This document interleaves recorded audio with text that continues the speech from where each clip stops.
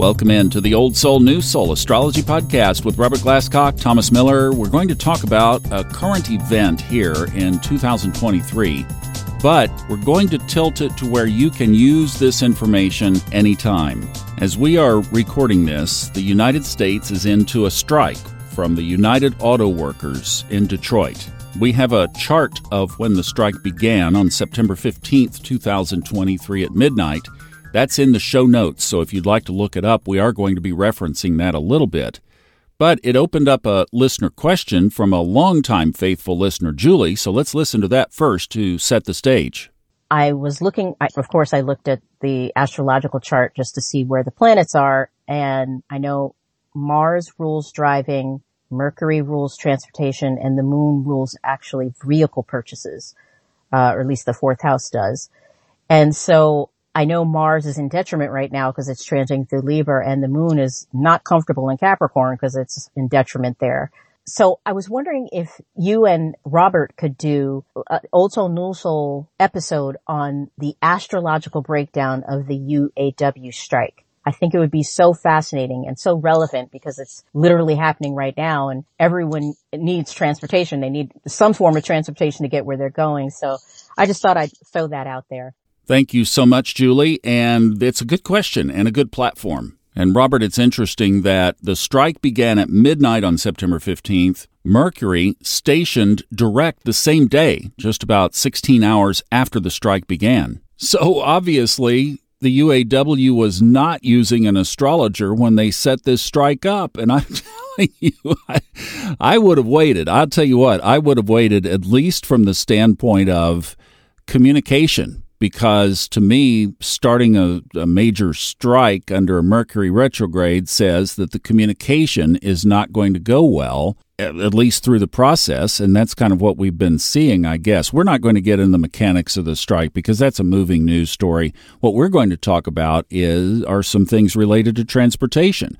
So let's go back and break this question down from what she was asking. First of all, she was under the impression that Mars rules driving. Now, what do you say about that?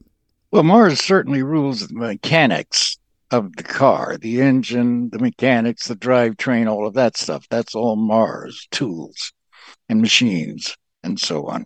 And to that extent, so does Uranus, because it rules the computerization of automobiles today. So it's a fact, that servicing cars today is completely different than 20 years ago or 30, much less. So you diagnose everything from the computers in the car. So it's Mars and Uranus, which both rule the mechanics of driving. All right. Now, this is making me think of medical astrology a little bit. Yes. Here. So does Saturn have an influence in the car? And I'm thinking because Saturn is the skeletal system, the bones in medical. And so what would be the skeleton of the car? That would be the frame, the chassis, the drivetrain. Chassis, yeah. That kind of thing. Okay. Interesting. Cool. But the drivetrain and so on, those are ruled by Mars. And in medical astrology, you mentioned it. For example, an incubator baby. If you have, say, a premature birth and the baby is put in an incubator, that's Uranus. It's assisted by mechanics. The baby's survival depends on the scientific mechanics of an incubator in that case. Do you see what I mean? Yeah, that's interesting. Okay, now, she mentioned too, Mercury rules transportation. So we typically think in the cookbook that when we're talking about transportation, be it a car, a bus, a train, a moped, a bicycle, whatever, that all of a sudden we should, if we're being good astrologers, start thinking Mercury and the third house. But we've already extended it way past that with these other details of particularly a vehicle. So how do where is the line then of the third house and Mercury related to transportation? Where does it stop and something else like Mars or Uranus begins? Well, in mundane astrology, for example, the third house, which in the natural wheel, which starts with 0 Aries, the third house and Gemini rules all routine forms of transportation and communication. So in mundane astrology, the third house rules cars, buses, trains, planes, automobiles, shipping, any kind of routine, bicycles, mopeds, as you mentioned, any kind of routine transportation is ruled by the third house, and you could extrapolate Gemini in a natural wheel. But the strike is a collective conflict which has to be resolved legally and probably not probably, but will be resolved by the courts. That's the ninth house, not the third. See the difference in mundane? So if you're looking at the strike itself, it's a collective action that has been taken. And in this chart with the United Auto Workers strike at midnight, you have Aquarius up there and Saturn retrograde in Pisces up there. What does that tell you right off the bat? Is this strike going to end in a week? We're going to be here a while. You got it. And there are going to be complications, and there are going to be setbacks, and there are going to be disagreements, and there's going to be a lot of don't tell me what to do, and I'm going to drive this show. And until they can get both sides to agree on at least to sit down and shut up, they're not going to get very far. How'd I do? You're doing great, and it's historic. This is historic. Actually, this strike, the name of this strike is called, I think, the stop. Hang on a second. Well, this goes back almost back into the Depression. We haven't had a strike like this significant since then. Wow. Whoa. Yeah. Well, there's Saturn again. There's that Saturn rulership. That's absolutely right.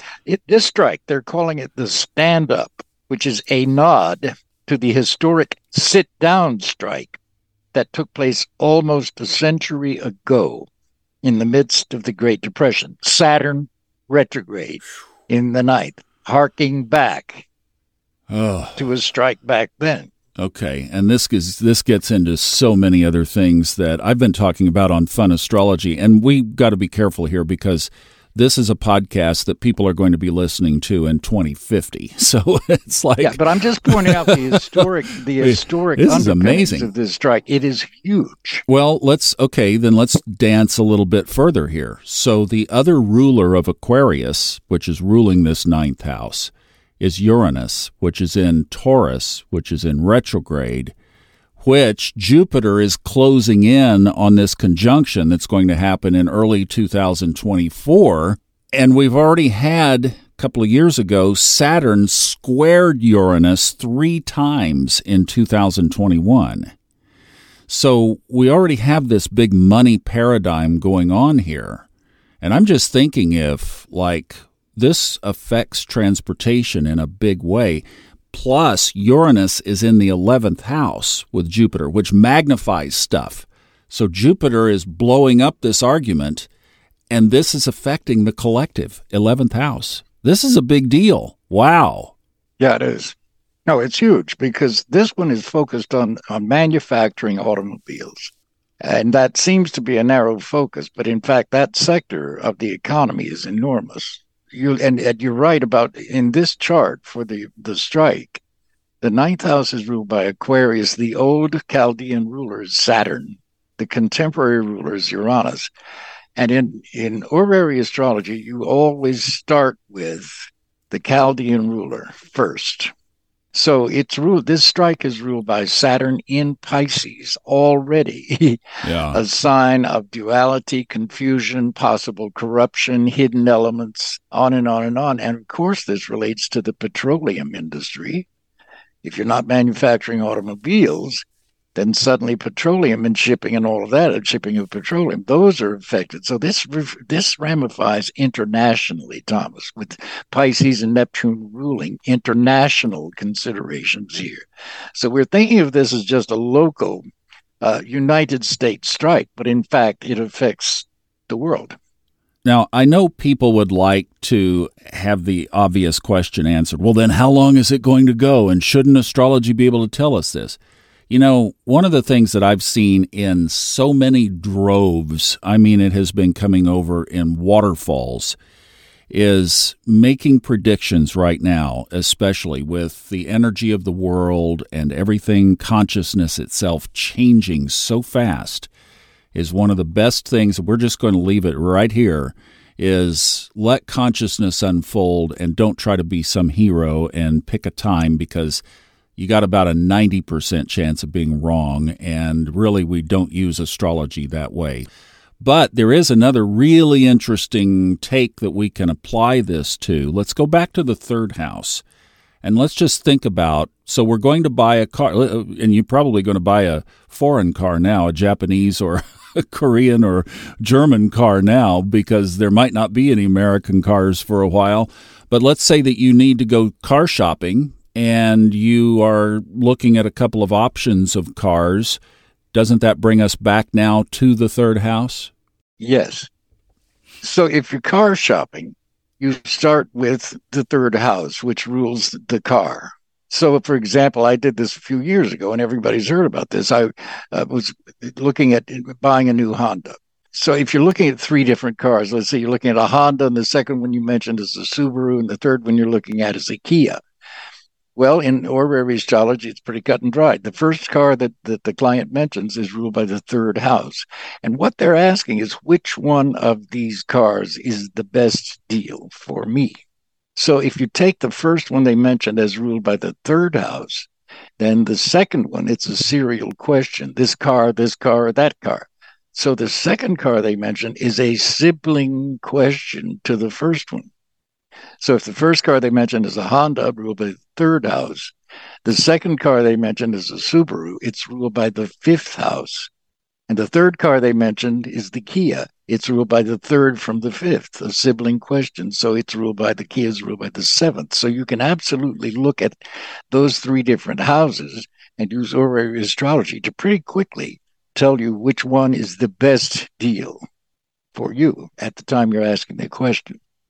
And actually, that story about buying or leasing the Honda is in the horary course that you go into explicit detail, and you talk about how that whole thing unfolded. In fact, I think you have a couple of car stories in the horary course. And that's a very practical use of astrology. It really is. Yeah, it is. Okay, now let's do this. Let's paint a little picture here. So we have narrowed ourselves down to the Honda. And now we have to look at our bank account. We have to look at our monthly cash flow. We have to look at the options of paying for this said Honda that we have fallen in love with, and we really want to drive off that lot.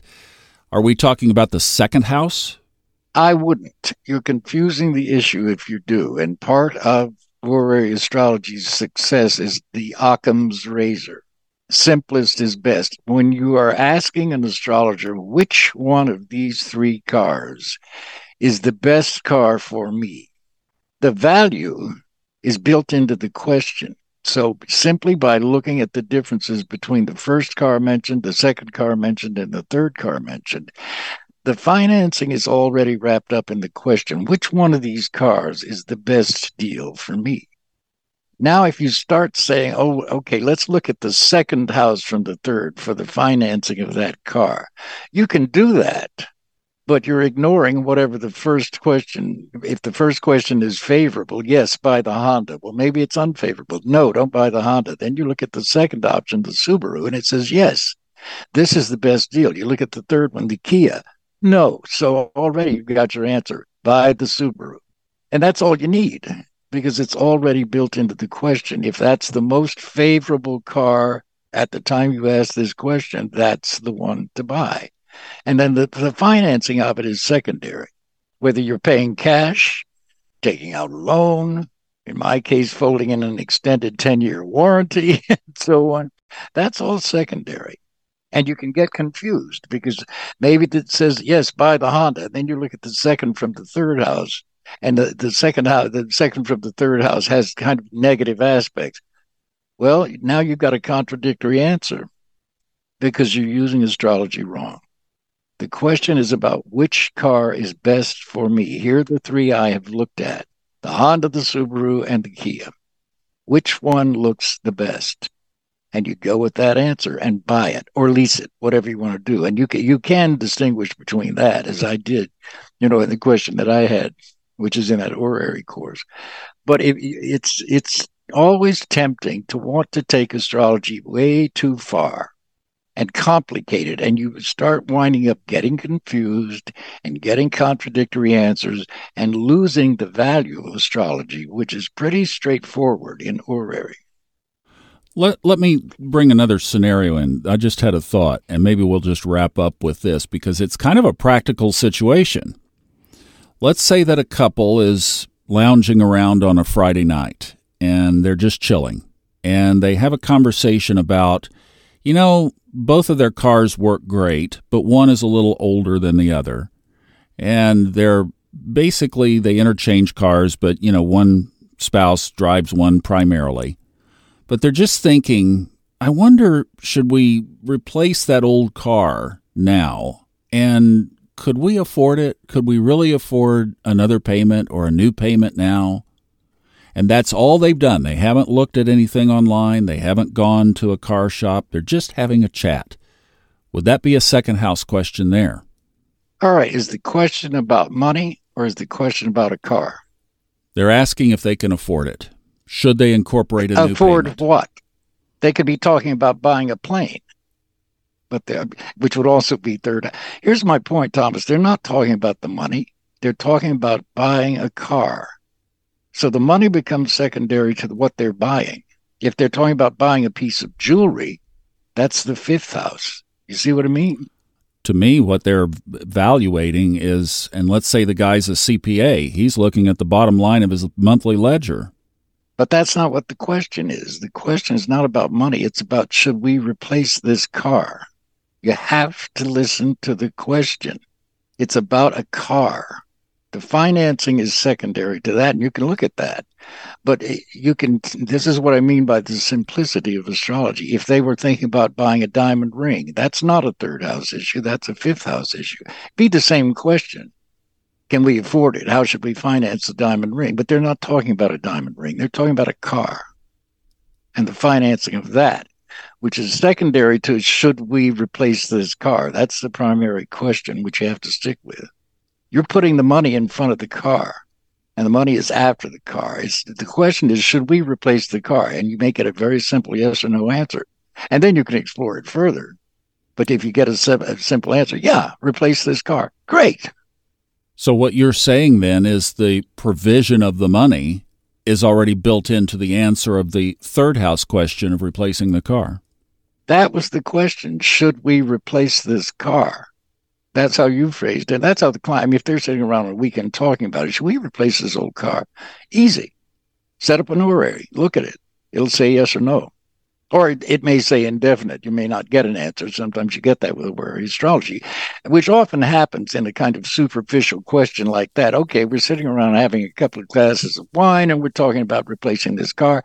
That's really trivial. They're not serious about it yet. They're just thinking about it. They haven't looked around. They're just talking about it. And you may get an horary question that reflects that. The answer is indefinite because neither one of you are serious. You're in your cups a little and you're talking about replacing a car. And here's the answer. It's pretty indefinite. And when you get an indefinite answer, it says, all right, if you're really thinking about replacing a car, go look at some cars. Come back and ask the question again later when you've actually put forward. So a trivial question will often give you a trivial answer in a trivial chart like that. Very interesting. Now, if you isolated, third house says yes, buy the car, and now you're asking the should I lease or should I buy? Bingo. That would be the second from the third, or in other words, the fourth house. How did you phrase it? Should we lease it or buy it? Was that the way you phrased it? If you get a yes answer, replace the car. Now you say, should we lease it or should we buy it? Yes. Now you're focused on the money. And the first question is, if you get a yes answer to replace the car, then should we lease it? Becomes the second from the third. The buying of the car becomes the third from the second of the third. In other words, the third from the fourth house, which is the sixth house, to answer the lease question. Should we lease it? I don't know. How did you phrase it at first? Should we lease it or buy it? I think that was it. Yeah. Should we lease fourth house? Right, so should we buy lease it would be the second from the third. Finance it, the first option, and that would be the fourth house. The should we buy it would be the next option as far as the financing, which is the third from the fourth house, which rules the first option. So the buy it option would be shown in the sixth house. I hope I'm making sense here. It is. I think once people pick it apart, you might have to rewind, but yes, I think so. Very interesting and very cool. Great job. Wow. Well, there's a lot involved in transportation, obviously, and there's a lot involved in horary, and that's why we created that horary course that is available over on the funastrology.com website. And if you'd like to take a look at that and learn to do exactly what we talked about, you are learning from the master, and I mean, he is so good. So that's available over there if you'd like to take a look at it. All of the resources of the podcast are in our show notes. Thank you guys so much for listening. We'll see you next time on Old Soul, New Soul Astrology Podcast with Robert Glasscock.